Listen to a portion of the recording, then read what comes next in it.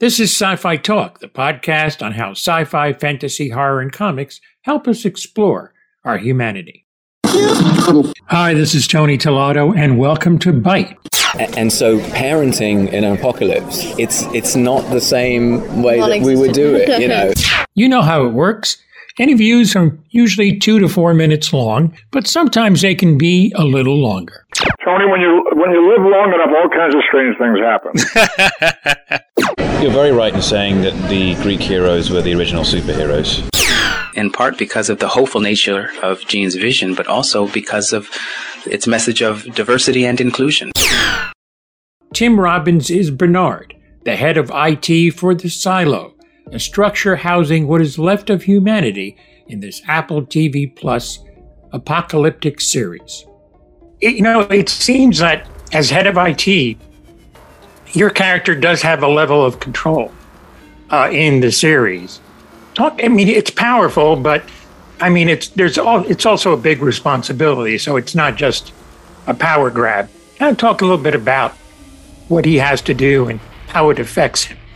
Well, he has the well-being and lives of 10,000 people on his shoulders at all times. The slightest deviation from his prescribed reality could result in the annihilation of the Silo. So I love the idea of playing a character that had that challenge. Always been curious about what it is that is compromised in people in positions of power when they have to make these difficult decisions, and how they justify them. Whether they're justifying them truly for the good of the people, or whether that it has to do with a warped sense of their own importance and power. It's always a challenge to run an organization or a government or a silo. How does one do that in a humane way and in a way that allows for freedom?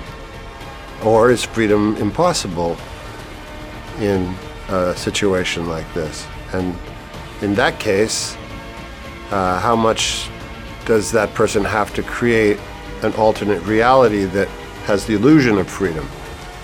And in that case, how much does that person have to control the information that is being received by the people in the society? And how much is that information compromised by the truth? And what happens when a counter-narrative exists that challenges the truth that has been created? These are all questions that are circulating in Silo. There's more with Tim Robbins of Silo in a moment. So you hit upon one of the main themes is truth. What is truth? And it seems to have hit what's going on in the world today, in particular here in the good old U.S. Yeah, and so, yes, it does resonate for now. I think there's been some behavior in the past few years that I would say I would not like to see repeated. I think there's been a lot of division that has been stoked, that's intentional, and I don't like that.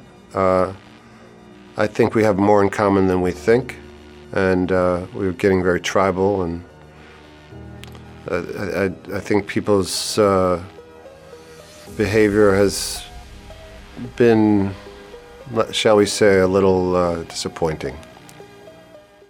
Look for Silo on May 5th on Apple TV+. For Byte, this is Tony Tillotto.